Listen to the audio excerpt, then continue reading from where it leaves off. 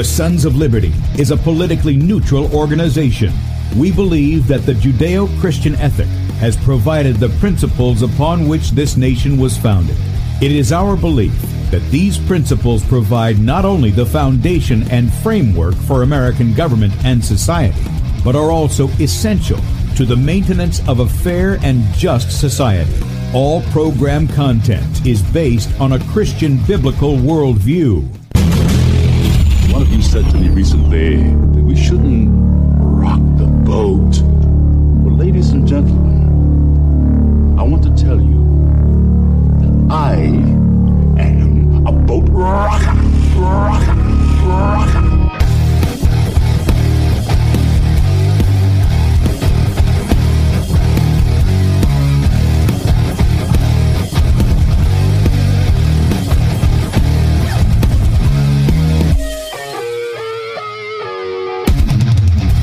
I will not wear the mask. I will not wear the mask. I will not wear the mask. I will not wear the mask. I will not wear a mask. I will not get the vaccine. I will not get the vaccine. And I will not get the vaccine. I will resist evil.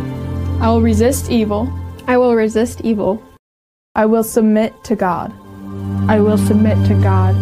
I will submit to God. In the Lord I will praise His word. In God I have put my trust, and I will not be afraid. Hear my prayer, O Lord, and let my cry come to you. Do not hide your face from me in the day. For the Lord is the great God, and the great King above all. Rise up, O judge of the earth, render punishment to the proud. Lord, how long will the wicked, triumph? Righteousness and justice are the foundation of His I hate the work of those who fall away. With my mouth I will make known your faithfulness to all generations. For I have said, mercy shall be built up forever. Your faithfulness you shall establish. On an instrument of 10 strings, on the lute and on the harp, with harmonious sound. For you, O Lord, have made me glad through your works. I will triumph in the works of your hands. Are on high forevermore. For behold, your enemies shall perish. All the workers of iniquity shall be scattered. I will defy tyrants. I will defy tyrants. I will defy tyrants. I will defy tyrants. I will defy tyrants. And good day, America. Welcome, Christians, conservatives, constitutionalists, liberals, libertarians, communists, Islamists, LGBTQ, RSTV, WXYZ people, all the boat rockers are in the house, and anybody else I may have missed to the Sons of Liberty radio show here on Red State Talk Radio, where we use the Bible and the Constitution not to see who's on the right or the left, but who is on the straight and narrow. I'm your host, Tim Brown, coming to you live from the U.S.-occupied state of South Carolina, the editor at sonsoflibertymedia.com, and for our Muslim friends, I'm the infidel that Allah warned you about. I hold to the book, the Bible, as the authoritative word of God. Glad that you guys have joined us this morning. If you'd like to check us out online, please do so, sonsoflibertyradio.com. and also sonsoflibertymedia.com. In fact, if you're listening by way of Red State Talk Radio and you want to watch the video portion of the radio show, that's right, you can see the face that's made for radio, head over to sonsoflibertymedia.com, and you'll see two videos at the top of the page there. The one on the left side is Bradley's show from the previous day. All you got to do is click on that, and you can play it up until 3 p.m. Eastern today, at which time he'll be live in that little area there. And then on the right side of the page is where we're at. Click on the play button, blow it up on whatever device you've got, and then in the bottom right-hand corner, you will see a Rumble icon. Click on that, and you can join us in the chat on Rumble. We are streaming also live to Rumble at Sons of Liberty Radio Live. Please subscribe to the channel there. We're also on beforeitsnews.com, top of the page there. We're also on DLive.tv at The Sons of Liberty. We're also on a variety of little Facebook pages that have my name on them that they continue to allow me to have on there. And then also on Twitter, The Real Tim Brow 2. Don't put in for the last part of my name, just put a 2 there, The Real Tim Brow 2, and you can get the live feed there as well. Also, while you're at sonsoflibertymedia.com, right up under where we're streaming live, there is a place where you can sign up for our email newsletter. Do that, and you'll get our email at the end of the day. Somewhere around 7 to 8 o'clock Eastern is when they go out. And then if you want our ministry email, go to sonsoflibertyradio.com, and that's right there on the front page. You can sign up for that. Also, if you'd like to help us out, if you agree with our message and you'd like to support the ministry and what we do here, there's a donate button at the top of the page, sonsoflibertymedia.com, and you can click on that and make a one-time donation, or you can partner with us monthly as a son or daughter of liberty. And we appreciate you guys very much because you keep us out there on the internet, on the radio, and out among the people where we go and teach our Christian constitutional heritage. And then finally, if you want to check out our store, a lot of great conversation starters as well as equipping tools there. Head over to our Sons of Liberty Media store. The link is right there off the front of the page. And this week we're highlighting the What is the Price t-shirt. And these are probably one of our more popular shirts. The front of the shirt says, "What is the price for your freedom? Ask a veteran." The back of the shirt says, "What is the price of your redemption? Ask the Son of God." And normally these are a donation of $20 this week only through Saturday at midnight. You can get 10% off of the shirts when you use the promo code PRICE. Okay, now it's a couple more dollars, just to let you know, it's a couple more dollars if you get XXX or XXX large shirt. That's just because they're using more material, but normally $20, you'll get 10% off. Whatever the higher price is for the bigger shirts, you'll get 10% off of that, but that's only through Saturday at midnight, so be sure to catch that. And we are pre-recording. I told you we're doing it live, and currently we are live, but as you know, I don't bring that up because I'll mess up my spiel at the first here. So with that said, we got a special guest on today. Now, we had one of our listeners and supporters said, "Hey, you need to listen to this interview, Tim." And this was an interview on the Jeff Rense Show, and it was with a lady by the name of Susan Bradford. And Susan's written quite a bit of books here. And if I can give her just a short intro, I said, you got more stuff on here than I can put on a business card. So what we're going to do is we're going to just give you a little bit about Susan. She says that she's a Christian writer whose articles have appeared in the European Review, UN Vision, Washington Times, Capital Research Center's Organizational Trends, and elsewhere. She holds a BA in English from UC Irvine and an MA in International Relations from the University of Essex. During her junior year abroad, she studied at the University of St. Andrews in Scotland, and then she's also interned for people like CBS TV News Bureau in Los Angeles and other CBS affiliates and some other places there. There's just a lot of stuff, so I'm going to let Susan go along and add to that if she wants to do it. And by the way, we're doing this via a call rather than on video. So, Susan, it's my privilege to welcome you to the Sons of Liberty. Hello, Tim. Thank you so much for having me today. Absolutely. Now, the reason that I brought you on, Susan, one of the things that people who would, and we have a wide variety of people in our audience. I mean, we have some Muslims that listen. We have Christians. We've got, I try to lay out all these people. We probably got some Zionists. We got some Jews. We got Hindus. We got all kinds of people who listen. And one of the things that usually people who listen to the Sons of Liberty want to hear is they want to hear the Bible, they want to hear the Constitution. They want to see what is the standard that we're looking at. We're not looking who's on the right, we're not looking at who's on the left, but we would probably be labeled as those on the right when we're really trying to stick to the road of what the law is. That's what we really go down. So I don't have to convince people that people like Barack Hussein Obama Soetoro Sabarka is a wicked man, was bad for our country, he's a usurper of the White House. I don't have to convince those people that Joe Biden has basically done the same thing. He's usurped that, he's done all these things. I don't have to convince them of Democrats being this, that, and the other. They kind of have their mask off. The problem that we have is convincing them that the guys who tell us they're the good guys, but when you watch, and they say the things we want to hear, but when you watch them and what they do, it's the complete opposite. And so you've got a book out. It's called The End of Globalism. And people can get this at Amazon if they want to pick this up. But if I can, I want to just kind of hit the top of this description that you have here and then have you just launch off however you want to do that. It says, The End of Globalism reveals how elites use Donald Trump as a Trojan horse to derail and discredit patriots, the last vestige of nationalism which stood in the way of the New World Order. Born into great wealth, Trump aspired to greater things, but his eyes were often bigger than his wallet, and we've covered some of that in the past. Elites were all too happy to throw him a financial lifeline, but for a price, concluding that his greatest asset was his brand, that of a charismatic personality who personified success, wealth, and the American dream. Or I could say, as one banker who helped build him out in the 90s said, he was more like P.T. Barnum than he was a CEO. Can you help people understand this guy that so many Americans are just... I don't know how to say it. They've made him an idol. Can you help them understand who the man is himself? Sure. So Trump was actually chosen many decades back, and I know that we've seen, like in The Simpsons, for example, that he was they had predicted that he would become president well before he actually did. This was because of back in the mid 1980s, the fraud within the banking sector had been exposed, and so there were grassroots efforts that were trying to bring about full reform within the government and within the banking sector. So Donald Trump was kind of chosen for this purpose, and there was one aspect of this. I know we discussed this, about a week ago. It's a little esoteric, but the Rothschilds held a 200-year contractual control of the crown, beginning in 1815, which ended in 2015. So in 2015, they were to surrender that control, and they had selected Donald Trump to be, or they anticipated that he would be the president so that he would kind of preside over this new era of restoring integrity to the government and to the financial industry. But what they really did is they used him to buy time, to kind of get patriots and get, genuine reformers on board with him so that they can then reposition themselves into a position of strength.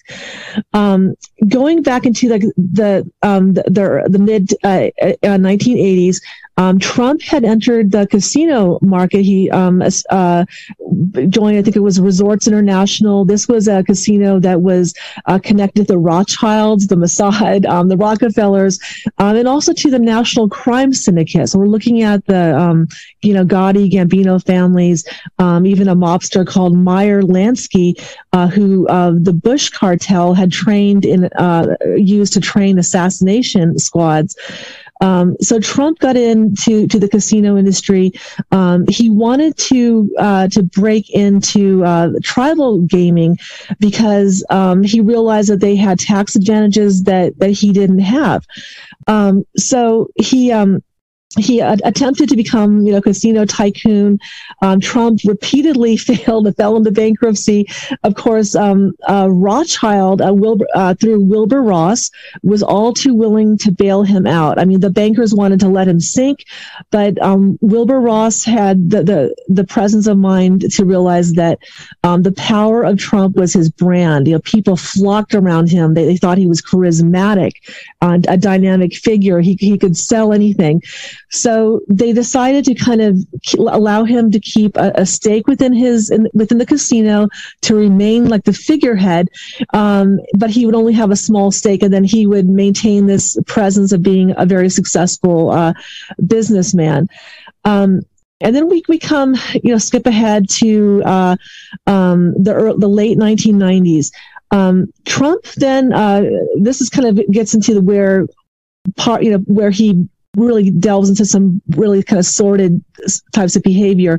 The late 1990s, he attempts to acquire a casino for the Seminole tribe of Florida. This was a tribe that its original bingo operation, its gaming operation, was established and funded by Meyer Lansky, the mobster. And they wanted to acquire a casino, but the state legislature forbade it. They did not want casino on the mainland. Their main competitor was Sun Cruise, and Sun Cruise took patrons out into international waters, like they were called cruises to nowhere, like a cruise to nowhere, where they could gamble outside of beyond the reach of state law. So they knew that they had this, casino operation that was kind of a rival to what the Seminoles were trying to do. Trump ended up retaining a firm called Greenberg Traurig, which bills itself as the gateway to Israel, a very powerful PR firm, or not PR firm, but law and lobbying firm, to help him with his legislative and legal efforts to acquire this casino. So in comes Jack Abramoff, and you may remember Jack Abramoff. He was well-known, in the kind of the beginning part of the 21st century, in the 2000s, going up to 2006, when he was finally incarcerated. But Jack Abramoff was one of the most influential and prominent lobbyists on the scene at the time. He represented tribal casinos. And somehow he was brought in to acquire the Sun Cruise loan, or to take out a loan on Sun Cruise and to acquire the fleet. But his partner, Adam Cadan, who didn't have the resources to do it, Adam was a bankrupt, disbarred attorney, was not really in a position to do so. So they resorted to a classic Trump maneuver, that of acquiring the fleet with no money down, and then basically acquiring an asset without having to pay for it. And what I discovered while researching the Abramoff investigation, that Greenberg Traurig and Trump interests were behind that acquisition. They had, in fact,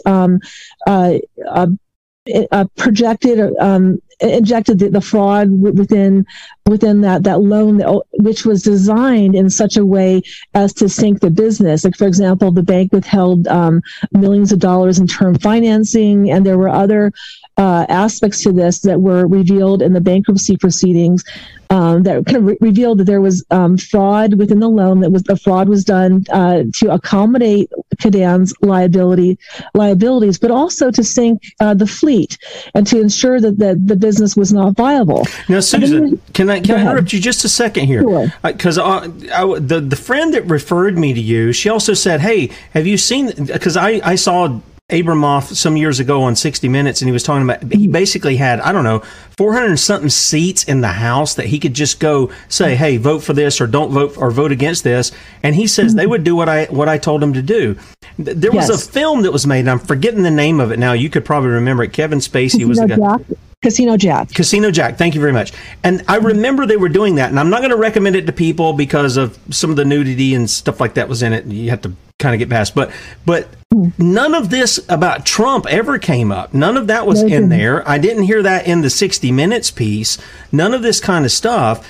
And it's interesting to me how these guys, all the same fleas sit on the same dog, so to speak.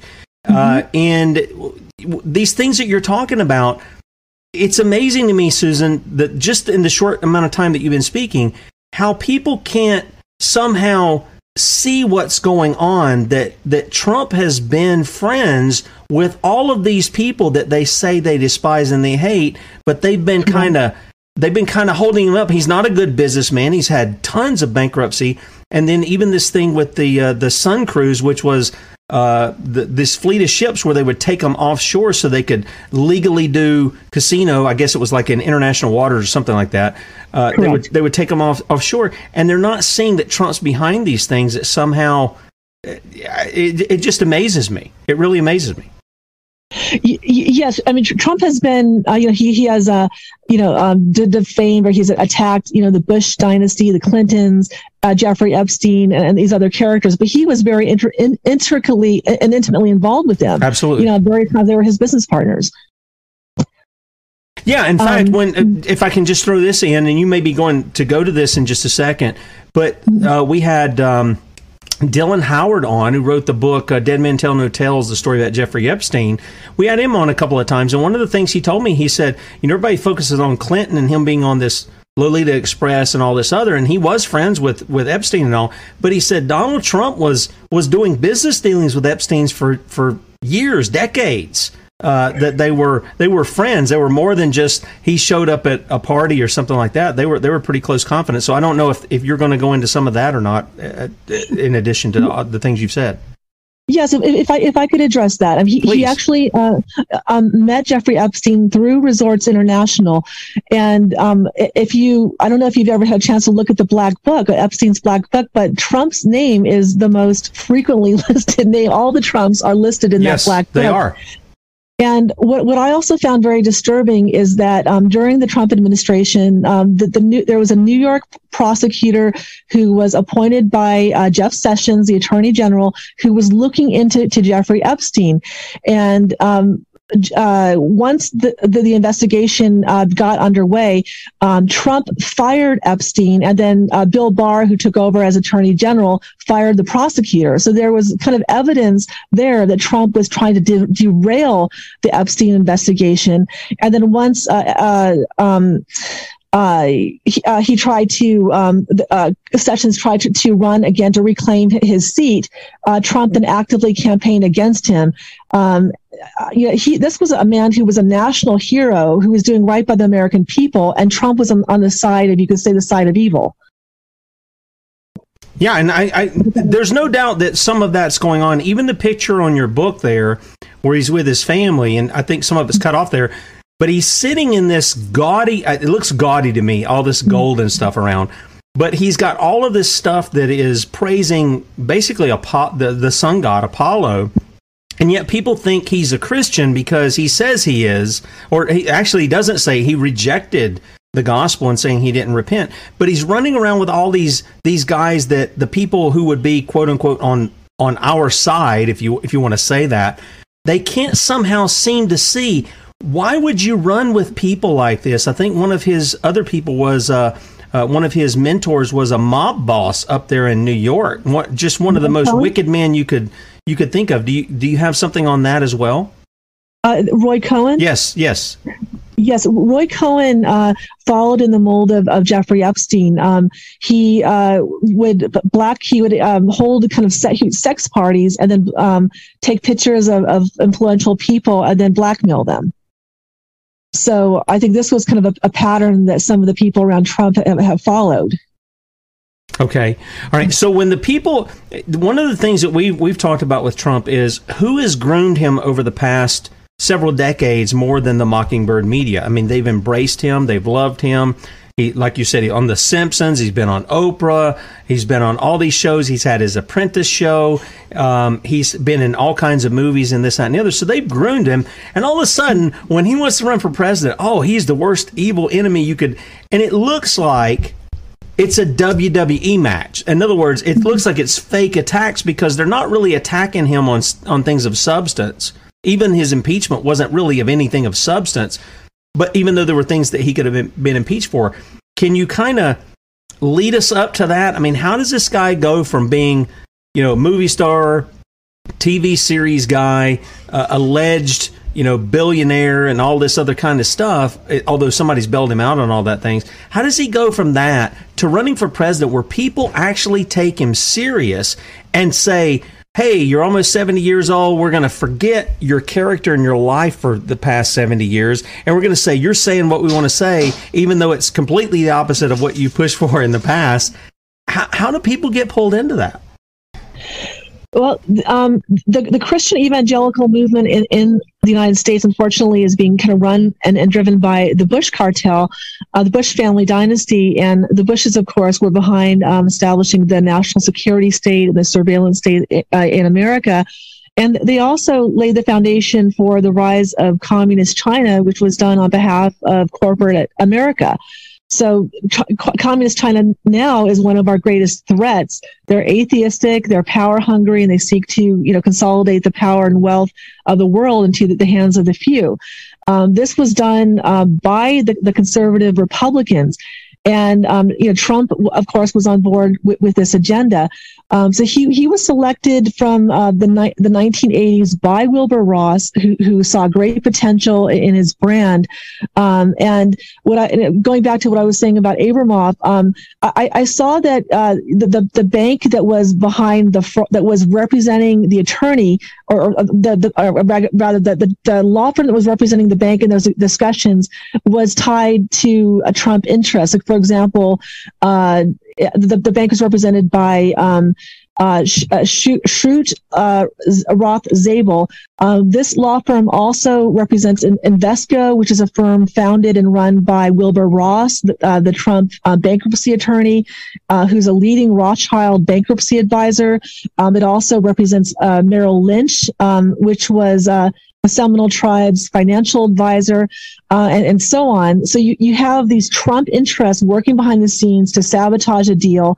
And then once the deal implodes, Abramoff is able to join Greenberg Traurig, the firm, that was kind of working behind the shadows here. And Abramoff then proceeds to acquire business with some of these interests that are affiliated with Trump.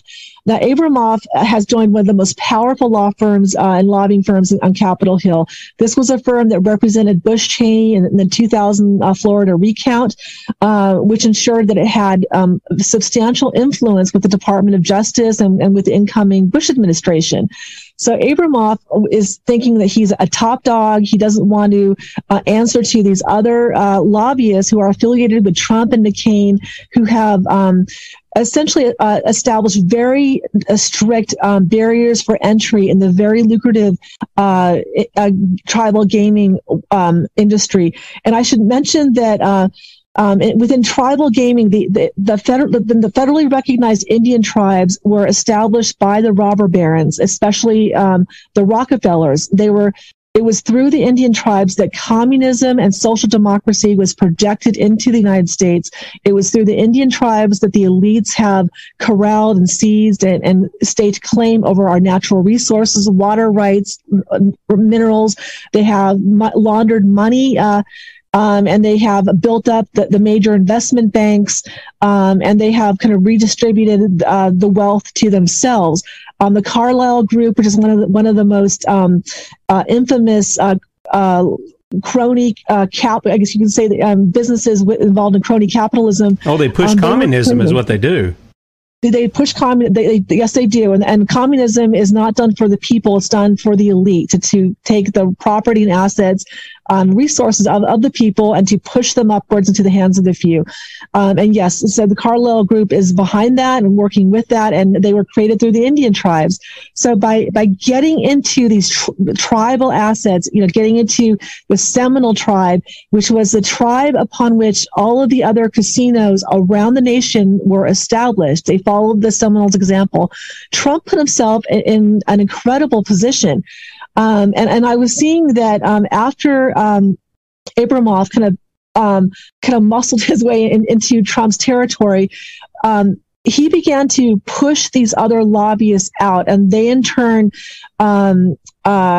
targeted him for elimination. They manufactured the scandal against him. I'm not sure if you want to go into those details or not. Probably not, since we're talking about Trump.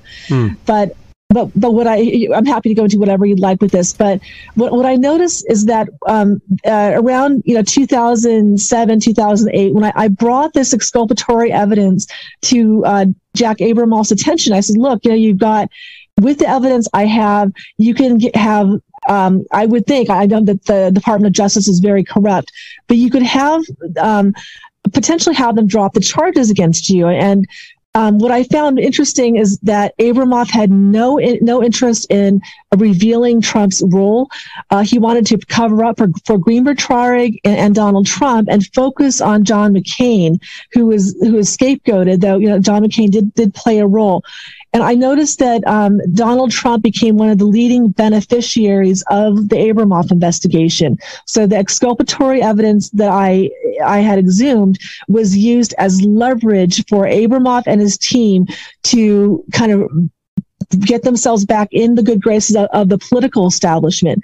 So to give you an example, the old post office in Washington, D.C. that Trump acquired and turned into a Trump multi-generational asset was an establishment that Abramoff was in the process of acquiring. The Commonwealth of Northern Mariana Islands that Abramoff lost as a client is now the home base of a casino that is run by a former Trump executive. For a while, I don't know if this is still the case, but for a while you had the Clinton FBI director, Louis Freeh, and Clinton, I think it was CIA director, James Woolsey, serving on the board of directors of a casino that pandered to communist Chinese high rollers. and the tribes, the very powerful and well-heeled casino tribes that Abramoff represented, were acquired by Trump allies and business partners. And then they turned around, once they had acquired the asset or the client, they turned around, opened those markets, those very lucrative tribal markets, for government grift. And for they ensured that the once Abramoff was cleared out of the way, Greenberg Traurig joined Merrill Lynch in negotiating a $1 billion acquisition of the Hard Rock franchise. That franchise then went in and tapped out Abramoff's former clients. In the case of the Saginaw Chippewa Indian tribe, the tribe's financial advisor had said that the tribe was looted of over $1 billion through this arrangement. Wow. And once these Trump allies took control of the tribe, cocaine was flown onto the reservation, and it was transformed into what you could call a dictatorship. The courts were corrupted, the governments were corrupted, the elites within that tribe began kind of grabbing and seizing the assets and engaging in house flipping and grift of every imaginable variety. So I think this type of government grift is very typical and emblematic of Trump. So I think, through the Abramoff investigation, he was able to kind of clear the path of some of his rivals. And he positioned himself into becoming like the new kingmaker, while maintaining this brand, that he was a reformer who wanted to challenge the corruption within the system. And I think he was charismatic enough to appeal to the base. One thing that the conservative Republicans do, they're very much involved. You look at Steve Bannon, among others, in they watch, they gather metadata, or they monitor the social media of conservatives. They find out what issues are most pressing, what would the conservative base be most likely to respond to, and then they tailor their message accordingly. Yep. So Trump knew what the base wanted to hear. He told them that, and then he did the opposite. Yeah, well, now here's what I want to do. This is what I've said all along. He would say a lot of stuff that sounded right, and then sometimes he would go off the reservation, no pun intended with the Indian casino things, but he would go off the reservation, he would say stuff that was completely unconstitutional, and somebody would have to back him up to correct that, like in an article. I remember he went and really attacked the Bundys, and then over the weekend somebody must have got a hold of him, and he wrote an op-ed that was brilliant. I mean, it was really, well, maybe somebody else wrote it for him. I don't know. But it was very constitutional what he corrected himself on. He did that with the red flag laws and stuff like that. But I want to pitch this to you, and then I want to ask you about a couple of things that tie to this as to how you're saying the elites used him as a Trojan horse. And I want to ask you just your opinion and what you've seen and what you're looking at. And from a Christian investigative journalist kind of standpoint, I go to Matthew chapter 4. And and what we read there in a few verses is this: Jesus was led up of the Spirit into the wilderness to be tempted of the devil. And when he had fasted 40 days, 40 nights, he was afterward and hungered. And when the tempter came to him, he said, "If thou be the Son of God, command these stones to be made bread." And he answered and said, "It is written, man shall not live by bread alone, but by every word that proceedeth out of the mouth of God. And the devil taketh him up into the holy city, and setteth him on a pinnacle of the temple, and saith unto him, If thou be the Son of God, cast thyself down. For it is written, He shall give his angels charge concerning thee, and in their hands they shall bear thee up, lest at any time thou dash thy foot against a stone. And Jesus said unto him again, It is written again, Thou shalt not tempt the Lord thy God. Again, the devil taketh him up into an exceeding high mountain, and showeth him all the kingdoms of the world and the glory of them, and saith unto him, All these things will I give thee, if thou wilt fall down and worship me. And Jesus said unto him, Get thee hence, Satan, for it is written, Thou shalt worship the Lord thy God, and him only shalt thou serve.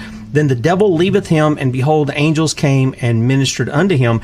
And the question I have is, do you get the sense that, here's Donald Trump. He's told us he went to Norman Vincent Peale's church, which was he was a huge proponent of neurolinguistic programming, almost a form of mind control, or understanding where you can manipulate people by looking at if they're looking at the corner of the room or their nose or whatever the case may be. He's been in there. That church now has sodomites, lesbians, and all kinds of people teaching in it. So that's the background on Donald Trump. Do you think that the world was basically presented to Trump that we'll take care of you, we'll lift you up, we'll bail you out of your bankruptcy that's more than you can ever, your debt that you can afford, if you'll just market things for us? Do you think that's what was going on behind the scenes? I really do. Because I think Trump, more than anything, he worshiped money. He didn't worship God. His brand was about success. It wasn't about being, the righteous businessman or the man of honor and integrity. He was about winning at all costs, and ending the game with the most wealth on the table. I think he was presented with a deal that, he could market and sell their agenda. And he would be invited and rank among the global elite. And I think he wanted that level of success and power and wealth. So you're saying, in your opinion, and I'm just asking your opinion of what you're saying, he's even willing to sell it his fellow countrymen. That he says he wants to make America great again, and all, which he stole from Ronald Reagan. He wants to make America great. He's willing to sell out his own countrymen, tell them what they want to hear. He's a Judas, as it were. I mean, I believe that. I believe that's what he's doing, but it's kind of refreshing to hear somebody who's went through his history to come out and say something like that. Would you say, I don't want to put words in your mouth, you're saying that's what he's doing? Well, I'd have to ask you, who was the first person whom he met after, once he became became president? It was Chairman Xi of Communist China. So he then ensured that his daughter Ivanka acquired patents in the markets. I think Trump is interested in acquiring wealth and power for himself. And so I think he knows, he knows what message he needs to convey to make that happen. We saw that, the great lockdowns and, the reversal of our great trajectory, happened on his watch. So I think he was behind this, and, I think that, I think his "Make America Great Again" was really a slogan more than it was an agenda that he was willing to pursue. I agree. And I think if you look behind the rhetoric, you'll see, for example, Steve Bannon was willing to, build the wall if we could give him money, but the money didn't go to building the wall. It went to his, private purse. That's right. That's exactly right. You'll find that in a lot of cases. Yeah, that's it. No, that's exactly right. And that's what we try to get people to see is look behind. Don't listen to the conservative talking head. Go behind what he said and look at what he did. Hardly any new wall. And the few miles that was actually new wall was actually funded by the people. And then they use that as a purse. We've seen that where they've enriched themselves. Several of the people who are part of that Build the Wall program were enriching themselves. Okay, so this leads to two questions because you brought Abramoff in, you brought Epstein in there, and so I want to ask a little bit about that. Everybody on the whole thing about Epstein, which largely stayed out of the media, largely it did.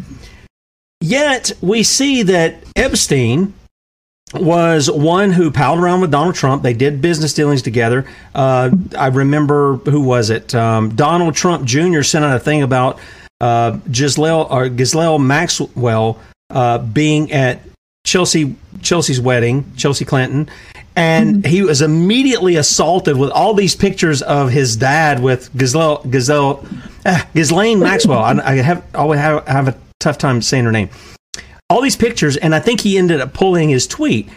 We see that there, and then we have the ties to for Maxwell and for Epstein, that they're tied to Mossad somehow as spies, putting out honeypots, blackmailing politicians in our country and abroad as well. But doing all of that through this whole Lolita Express, this island, and all this stuff. How does that affect Trump? Because Trump even said himself he knew Epstein liked women on the younger side. Now, you don't say that, at least where I'm from, you don't say that unless you're talking about minors or like you're an 80-year-old man and you're looking for like a 30 or 40-year-old woman. And he wasn't that age at the time. So How do you see that playing out with Epstein? Was Trump black? Do you think Trump was probably blackmail? Is there any kind of evidence for that? I did see a court filing that reflected that Trump had, and this was an accusation. An accusation is not proof, correct? But it is an accusation that he had molested a young girl with Jeffrey Epstein, and there was also another girl by the name of Maria, who this young lady who's now a little bit older had said that if you tell anybody what we've done to you, you will end up like Maria, and Maria somehow was disappeared. So there are accusations that he did in fact molest young girls, at least in one instance. Okay, yeah, and we want to make clear that's an accusation. But I want people to understand, when you've got this kind of power behind you, and you've got this kind of money, if the person's not willing to stand their ground, and I think one of the girls pulled her court filing, and then she came back years later and reapplied, and then she pulled it again. I don't know if there was threats. I'm not going to say what happened there, but I do find that interesting that was coming from young women who were claiming that when they were young, these kinds of things happen. Okay, so he's obviously been in with Jeffrey Epstein. He's been with some of these bankers. We know he was with, what was the guy? Sheldon Adelson. Gave him money. We saw the correlation there of his work with Israel. We know he's had Kabbalah teachings and things of that nature. And we know his son-in-law is Chabad Lubavitch. I called Chabad Lubavitch to say, hey, is Donald Trump, a part of your setup or whatever you guys call it up there? And they said, no, we have nothing about that and this, that, and the other. But we know that he's closely tied to that kind of stuff. How does that play? How does that religious affiliation play into him with some of this stuff that the elites are using him for? I think he, more than being America first, he's Israel first. The elites wanted, and when I refer to the elites, I'm referring to the Rothschilds, the Vatican, and the City of London. They wanted to establish a world government seated in Israel, and I think that Trump worked towards to that end. One of his allies in Congress who presided over the Abramoff hearings was Senator Ben Nighthorse Campbell. Senator Ben Nighthorse Campbell had sponsored the Jerusalem, I think it was the Jerusalem Embassy Act that began moving the American embassy over to Jerusalem so that our companies could then relocate over to Israel. Now, we've long had a problem since days of Kissinger, of having our technology moved over or sent over to Israel, our technological patents and our secrets, which are then exploited and often passed on to communist China and used against us. But his allies began the process of helping to establish Israel as the world government, the seat of the world government, and the vision was for to impose a tyrannical new world order upon the people. Can I ask you something else? You were saying that Israel was transporting some of the information over to China. I've also read reports where they were also transporting it over to Russia. Is that true as well? That's a possibility. Both Russia and China have, in a way, even though the Soviet Union and Communist China, they were creations of the Rothschilds and Wall Street. Wall Street bankrolled the communist revolutions, and they were the Bolsheviks were, in many cases, the Khazarians, or these hordes that were managed by the Rothschilds, but. They were both countries were broken. They fell under elite control, and they were subjected to the new Bretton Woods economic system that emerged after World War II. As we've seen, this new system was very predatory. It began to kind of suck the assets out of other countries, place countries in their debt, and then to allow these elites to take control over them. Russia and China have kind of wrestled free from that and are establishing their own market, kind of independent of us.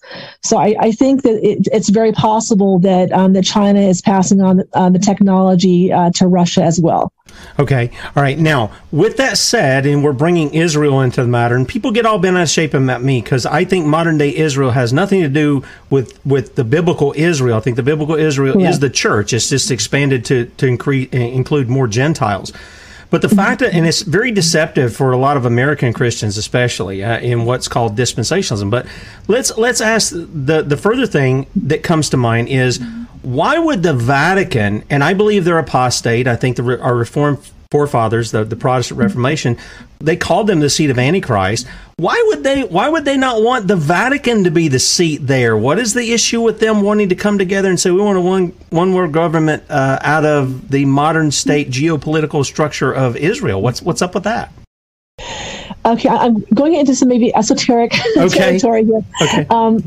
But according to my research, which also includes research at the Vatican through the Vatican archives and also interviews with some of the royal families, Jesus Christ established the God's kingdom on earth. He inherited kingdom of David, who had established God's kingdom in Israel. From the days of the Roman Empire, rulers were required to have a part of the Jesus bloodline was a sacred bloodline, and to have been initiated into the mystery schools. In fact, his descendants created the common law and the international banking system. So the Vatican, from the very beginning, has never had has never claimed the divine right to rule. They wanted the power to appoint world rulers. The Vatican has been controlled by the black nobility and very kind of satanic families from Italy, who had deep reach into Central Asia, to Buddhism and Hinduism and other kind of Central Asian religions. Eventually, I guess it was through the Napoleonic Wars, the Rothschilds were able to put the Vatican in their debt and then stake claim over the Vatican, which was toppling Christian monarchs and kingdoms around the world with a view to becoming the world ruler. The Rothschilds have attempted to claim this kind of divine right to rule. The seat of Christianity was originally in England.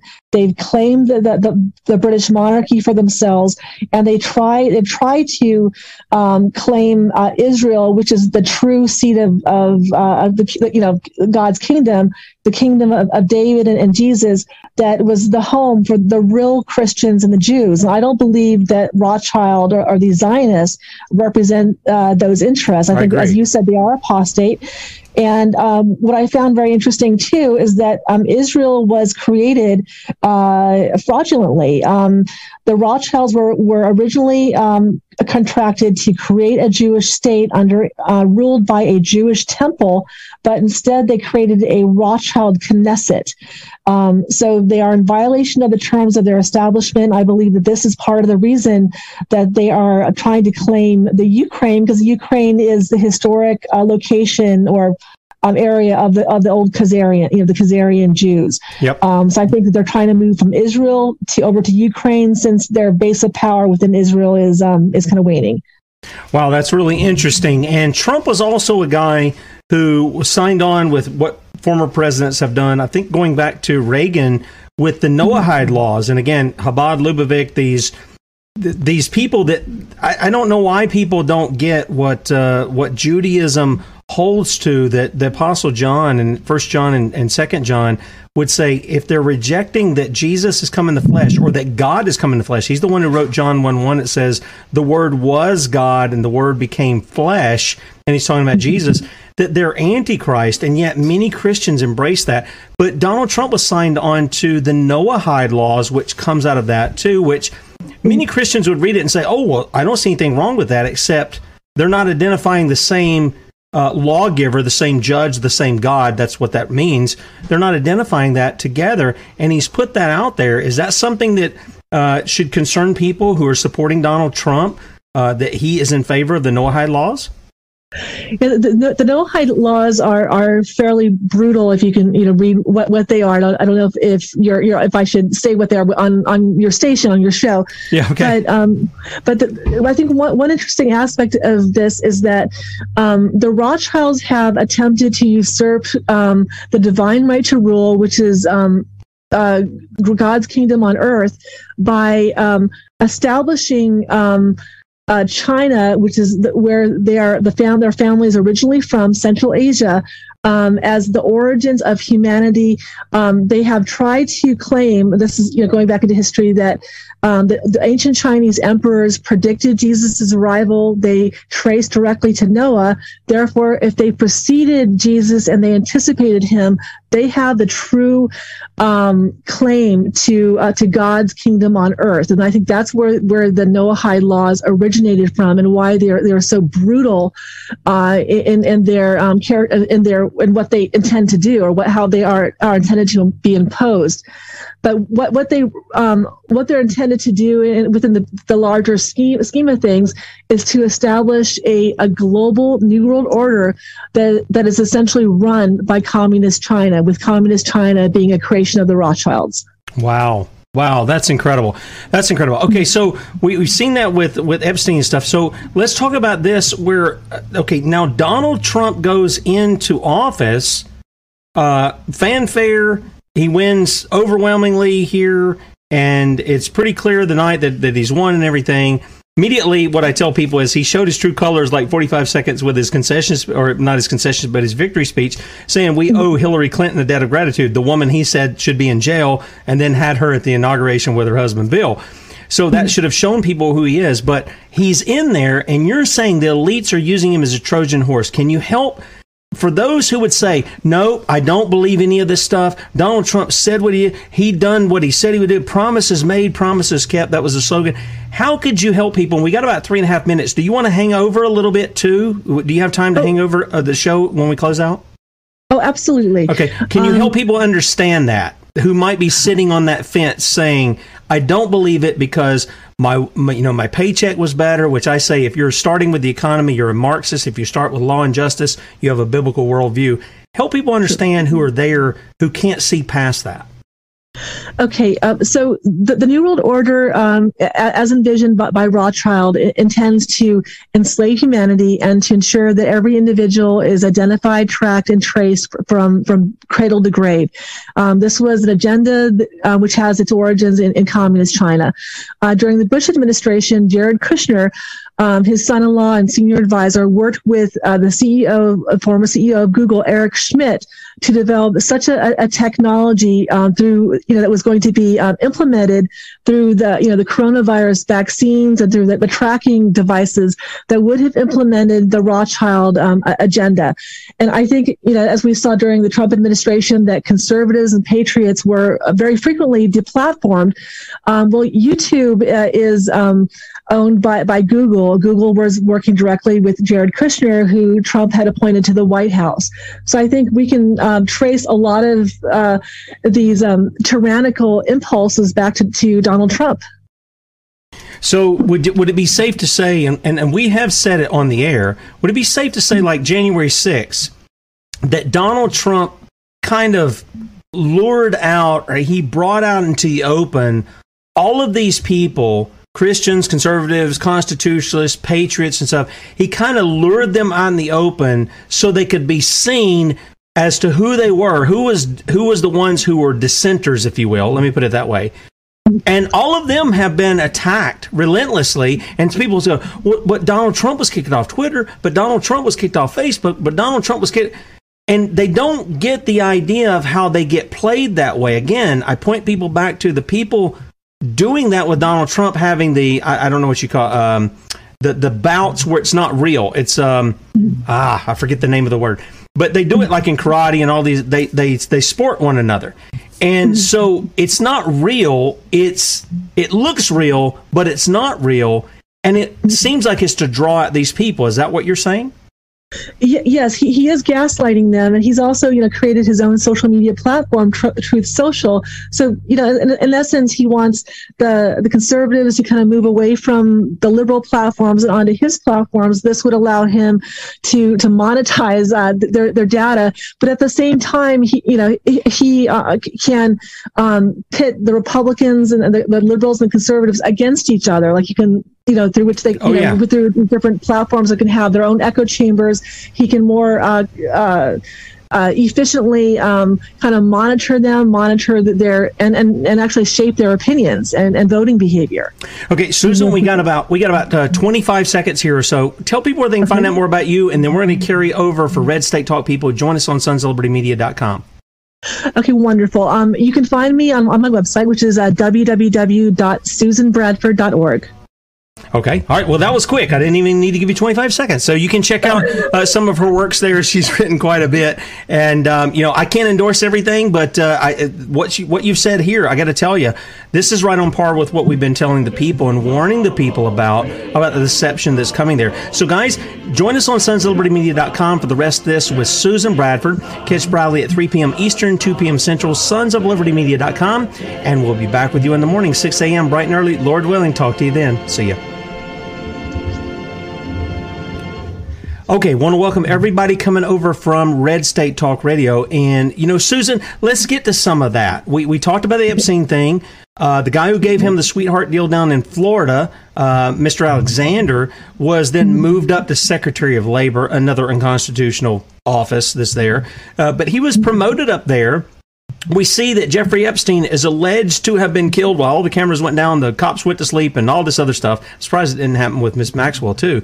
But and I have my questions of whether the guy's dead or he's out on, Epstein Island or somewhere in Israel or whatever on the beach enjoying his life or whatever. Nevertheless, this all happens. That whole thing of the Mossad blackmail of politicians kind of goes quietly into the night.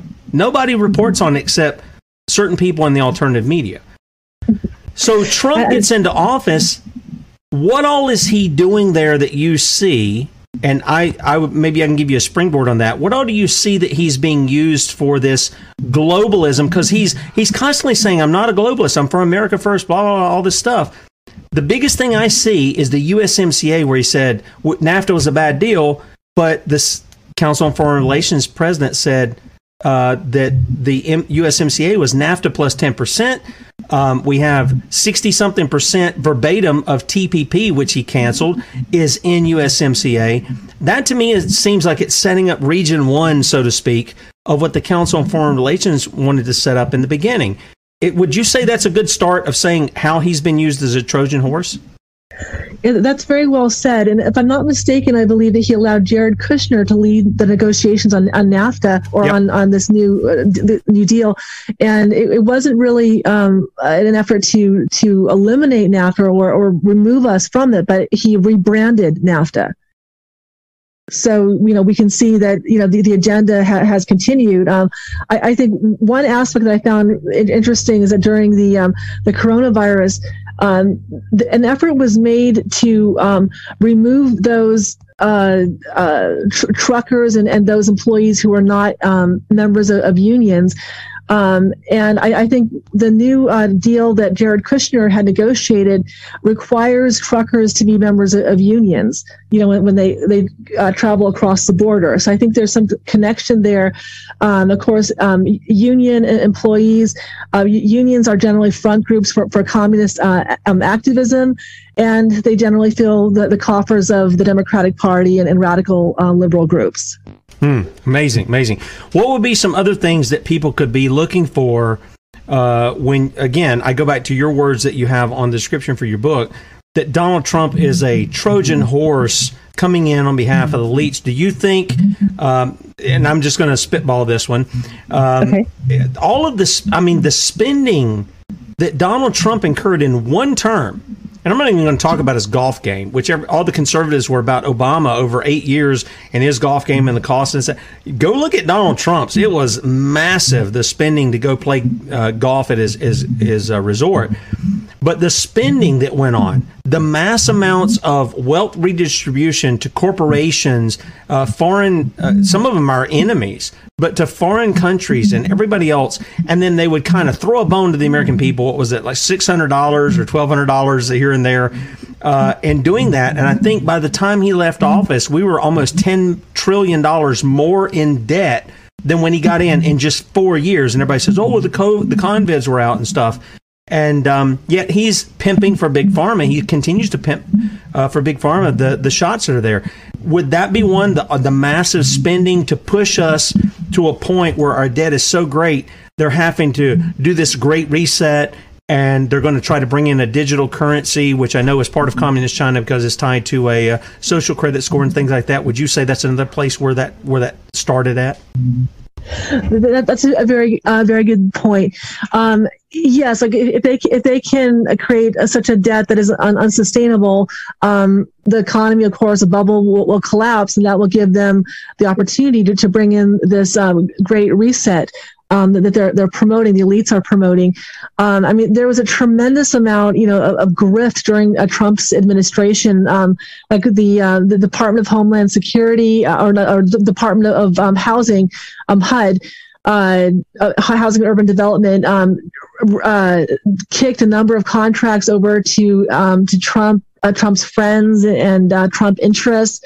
And I think Trump, used the White House to raise money. I mean, he was dramatically in debt, I believe, in the hundreds of millions of dollars.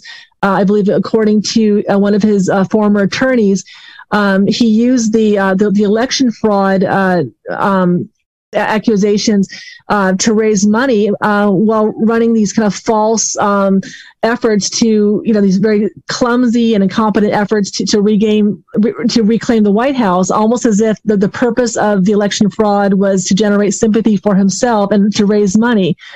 So I think there's that element as well, that he was using the federal government as a tool to redistribute the public's wealth and that of his supporters to himself.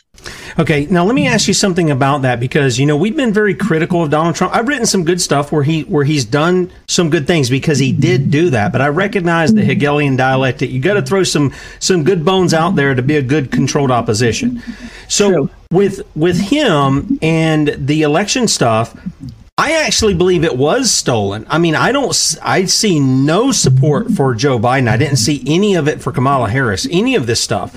So my gut tells me it was real. We've seen some of the videos. We've heard some of the testimonies from people. We've seen some of the documentation that's gone on, and it continues on and on. We've even had my friend Don Brown on, who's just across the line from me. He was involved in some of the litigation there, and he says, yeah, tell me so I can show you certain things. And he even wrote a letter to NewsGuard defending us against their attacks against sonsoflibertymedia.com. So I know some of that's there, and some people will say, well, see, they're really after him. Don't you understand, Susan? I mean, if he was on their side, they wouldn't be attacking him. How do you try to help people understand how history's played it out, where they play the good cop, bad cop kind of thing? That's what I want to call it. How do you help them understand that through some of the research that you've done on Donald Trump here? Trump is a master manipulator and an actor who plays with through theatrics. A number of screenwriters were on his payroll and who served in his cabinet. What I uncovered is that Trump, and this is, well, maybe could be a little shocking to many of you, that Trump rigged his own election against himself. He did not want to serve a second term because he knew the economy would collapse during this next administration, and he thought that would hurt his brand. And to get a sense of this, you may want to research some of the revelations by a lady by the name of Maria Zack. Have you heard of her, Tim? Do you know who I'm talking about? I'm not. Okay. So Maria Zack revealed that the election was rigged, or there was some electronic interference from Italy through a company called Leonardo SPA. The switching was overseen by Trump's own ambassador to Rome. The money that was used to do it was funneled through the Vatican, where Newt Gingrich's wife, Callista Gingrich, was ambassador, serving as ambassador to the Vatican. Leonardo S.p.A., the company allegedly behind this voting fraud, was represented by Ballard Partners. Ballard Partners was a leading Trump fundraiser. Its lobbyists had served on his transition team and had appointed a number of these deep state operators within his administration. And they were representing the very company that switched the votes. And it appeared that after revelations had emerged in Italy that they had, in fact, rigged the election, Trump's team then went into damage control and tried to kind of create a bit of a distraction to protect themselves from what was actually revealed. And so I think, if you look at January 6th, the police who pulled back the barricades were working for the local government. At that time, Capitol Hill was represented by Ballard Partners, which provided the political advice. And it was also represented by a group called the Group DC, which was peopled by former Obama campaign workers. So once you begin to scratch the surface, you'll see a partnership between Obama and Trump against the American people. And wow. touched on some of this there. Okay, I can just see people, and I know people on the radio wouldn't see this, but we're off the radio now. We're just on the video platform. I can see people who when you just said that right there, they're going, what? No, this lady is crazy. She's out of her mind. What are you talking about? But I got to tell you, and I don't know if you've seen it too, but you remember when what was the guy's name? Jerome Corsi was going to come out with that book. Where's the birth certificate? Right when Obama was in office. Right before he came out with it, like days before, Donald Trump came out and said, if Barack Obama would just show us the birth certificate, and remember they stuck that fake birth certificate on the website of the White House for years. It was easily debunked by anybody who had any kind of knowledge of Photoshop, and I can do it, and I don't have a lot of knowledge with Photoshop. But the layers on that and how it was constructed, and it was utterly a fraud. And I think this is what Joe Arpaio's cold case posse, I think is what he called them. This is what they uncovered. He says, look, I'm not saying where he was born. This is a fraud. This is a fraudulent document, and so are some others. In fact, Obama couldn't even pass E-Verify to work at McDonald's if he had to do that. But Donald Trump came out and said, if you'll do this, we'll do it. So as soon as he did that, Donald Trump dropped it like a hot potato. It was like, it was bringing it to the front to say, okay, put up or shut up. When he put the fraudulent thing, Donald said, that's good enough for me. And he left it. And so many people said, well, there it is, without any scrutiny. And, again, I go back to some of these things where, Trump has been asked about his Christian heritage. Have you repented? Have you asked God for it? Nope, never done that. I eat my cracker, eat my way, or drink my little wine and eat my cracker and stuff like this. But I never repented. I haven't asked God for forgiveness because he doesn't know God. And I see him as portraying himself as a Christian. He gets out in front of the church, holds up his Bible, talks about God and Christmas and all this stuff, which, honestly, Christmas isn't in the Bible. So, that's something that men have constructed in the first place. But I think about what Scripture says about that too. I'd like your comments on this. This is from 2 Corinthians chapter 11. Paul writes, and he says, wherefore, because I love you not, God knoweth, but what I do, that I will do, that I may cut off occasion from them which desire occasion, that wherein they glory, they may be found even as we. For such are false apostles, deceitful workers, transforming themselves into the apostles of Christ. And no marvel, for Satan himself is transformed into an angel of light. Therefore it is no great thing if his ministers are transformed as the ministers of righteousness, whose end shall be according to their works. And then he goes on from there. But one of the things that I see that Donald Trump, he kind of took on some of this Christian vernacular, like a thin veneer of Christianity to some people. And yet, I tell people, I said, if you want to see a devil, you look at a person like that. You look at a person who's presenting themselves as though they're an angel of light, a minister of light, on the right side, upholding the law. And yet, when you go beyond what they say, which James tells us to watch what you say and then watch what you do. When you look what they do, there's something else. That's very well said. And I think if you scratch the surface, you'll see that Trump does not serve the true Judeo-Christian God. His spiritual advisor, just to give you a sense, is heavily connected to the Universalist Church. The Universalist Church is essentially the Moonies. The Moonies, I don't know if you're familiar with them. They have the bankroll the Financial or the Washington Times, among other conservative publications and causes.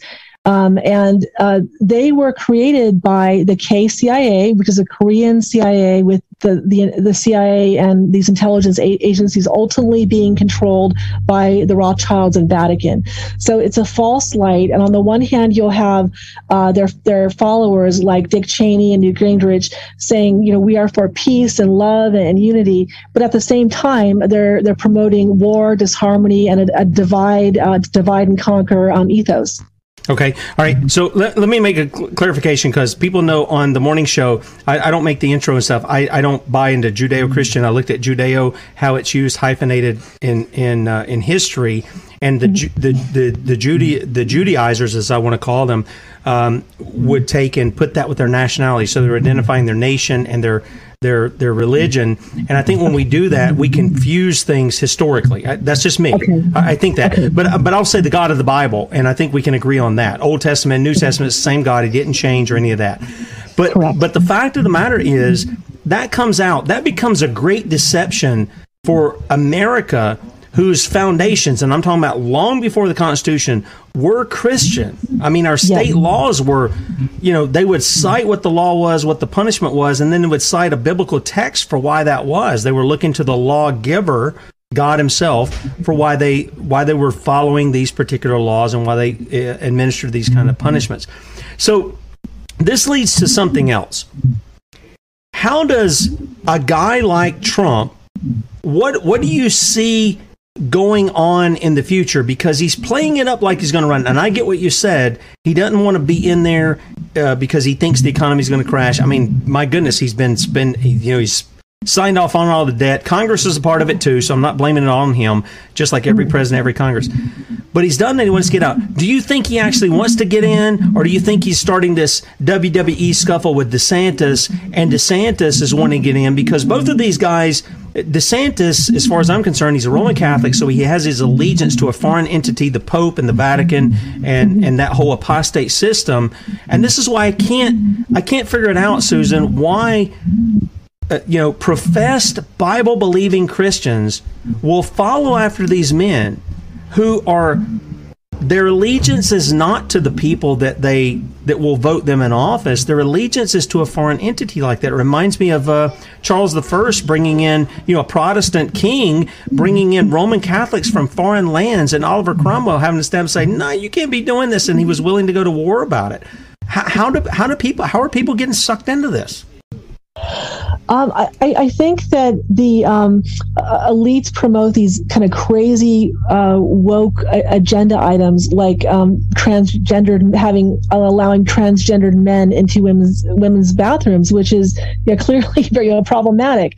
And so people like leaders like DeSantis will take issues like that on, or take on issues like abortion and other issues that are highly emotive and are emotionally charged, and which resonate with people on a kind of an ethical or maybe an emotional level, to kind of convince them, like, look, I'm on your side, I share your values. But while they may win small concessions for those issues, the wider agenda continues, and that is one of a march towards tyranny. Okay. Yeah, and I don't think they're just emotional things. I think they're moral issues. I mean, abortion, the Bible says, God says it's an abomination, the hands that shed innocent blood, and we can go through all kinds of passages about that. Here's the one thing, and we'll wrap it up with this one, okay? But here's the one that I'm really going to trip some people out on. I want to ask you something. Okay. How about Donald Trump as a Freemason? Or is there any evidence of that? And because I see, I had a friend Victor Porlier, worked in the State Department from the 60s. He was on the show every week. We were doing history lessons going back hundreds of years in the Middle East. This was after Trump had Soleimani assassinated and didn't have any evidence that he was doing squat.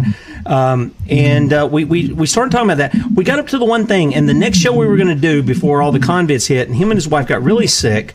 I don't know what they got. They may have gotten some of whatever was making people sick. But we were going to tackle the next thing, and that is, well, how do you have Muslims, and how do you have Jews, and how do you have Christians and Roman Catholics and all this in that central area? How are they going to get together to have a one world government? And he said it was Freemasonry was the glue holding it all together. And I want to ask you, in your research, is there any indication that Donald Trump is a Freemason, or that he's tied with that at all? The one part of this that I can't address is that when he was being recruited and groomed to become a future president, he was tapped by a group called the Esoteric CIA, and the Esoteric CIA is in charge of fulfilling biblical prophecy. Like, they orchestrate the circumstances and world events to create the illusion, like, look, we have the hand of God. God's kingdom on earth is being rebuilt according to biblical prophecy. So he was enlisted to serve that agenda, and that agenda is ultimately driven by the Rosicrucians. Wow. Okay. Now I'm familiar with those guys early on in American history, being here. But with that said, so you're saying that there's something to they've set a narrative for what they believe prophecy should fulfill, and they're trying to fulfill that themselves. They're doing a self-fulfilling prophecy. Is that, did I understand you correctly, is what they're doing? Yes, because they cannot legitimately claim God's blessing or God's legitimacy. So they are going through the motions to kind of legitimatize themselves, to say, look, we on our watch, we are creating, we are fulfilling God's prophecy. Therefore, we have the right to rule over humanity as gods on earth. That's absolutely incredible. I'm sure there's people who are shaking their head going, what? What is this? Because I've never heard of the esoteric. What esoteric of Esoteric CIA? I've never heard of that, but that's quite interesting. Okay, so here's what I'm going to do. I'm going to wrap up a little bit, and what I want to do is give you the final word on that, because I don't want to leave people with just information. They know about that. Most of our listeners have heard us speak on Donald Trump. We've just talked about the things that we know in history, the things that we can demonstrate in video, documents, audio, whatever the case may be. And even now, with the deep fakes, that's getting more difficult to sort through. But what would be a word of exhortation, like a positive thing, something, and I use that sort of subjective, what would be a solution for people who are hearing this who say, okay, Susan, I buy what you're saying. What do I do with it? I mean, how am I supposed to respond to this? Because, we're only given the two dog bowls that the two parties with their jerseys are going to feed us, or the Mockingbird media is going to put up for it. And we know that there's like over 1,000 people who run for the office of the White House, the president, every time that's offered. What would be a positive thing that you can see out of that you can say, hey, there's a solution that we can make as the people if we'll just be obedient and we'll stand against the tyranny that's coming in, even though it's coming in under the guise of deception? I'll do my best. I think that what Trump has taught us more than anything is that we should not be looking to a savior. Like our savior is Jesus Christ. We must look to within ourselves and to God. But as the Bible clearly admonishes, the truth will set us free. Therefore, I think it's very important for us to pursue the truth, however uncomfortable that is. And what you will find is that the most vilified man on earth, Jesus Christ, is vilified for a reason, because the kingdom that he established on earth is what, and the rule of law, the legitimacy, is standing in the way of their efforts to stake claim on this world. So I think as you pursue the truth, you will uncover that the entire system that they've created is illegitimate, is color of law, and that they've built their house on the sand. It's like a house of cards. So they should not fear, but have faith and continue to pursue the truth. And I think the truth will be very liberating for them. Amen. Amen. I think that's great. We always admonish people to get into the scriptures themselves, learn the truth, because Jesus said he was the truth, the way, the truth, the life. He also prayed to the Father. He said, sanctify them by the truth. And what did he say? He said, your word is truth. And he also prayed, don't take them out of the world, but keep them, right? Those that you've given to me. So and those who would believe later on. So I think that's a good word. All right, I'm going to give you just a couple of seconds. If you take as long as you need here, tell people where they can find out more about you and your website. Thank you. So my website is www.susanbradford.org. That website showcases some of my more recent books. I have a few interviews linked there, some recent interviews, and a small blurb that kind of summarizes my background. You are also you're welcome to contact me. Anybody from your audience is more than welcome to contact me with any questions or concerns, and I'd be more than happy, to address them. Okay. All right. Susan Bradford, thank you. I'll say goodbye to you off air. Hang on for me just a second. Guys, catch Bradley today at 3 p.m. Eastern, 2 p.m. Central, sonsoflibertymedia.com. And Lord willing, we'll be back with you in the morning, 6 a.m. bright and early. Talk to you then. See you.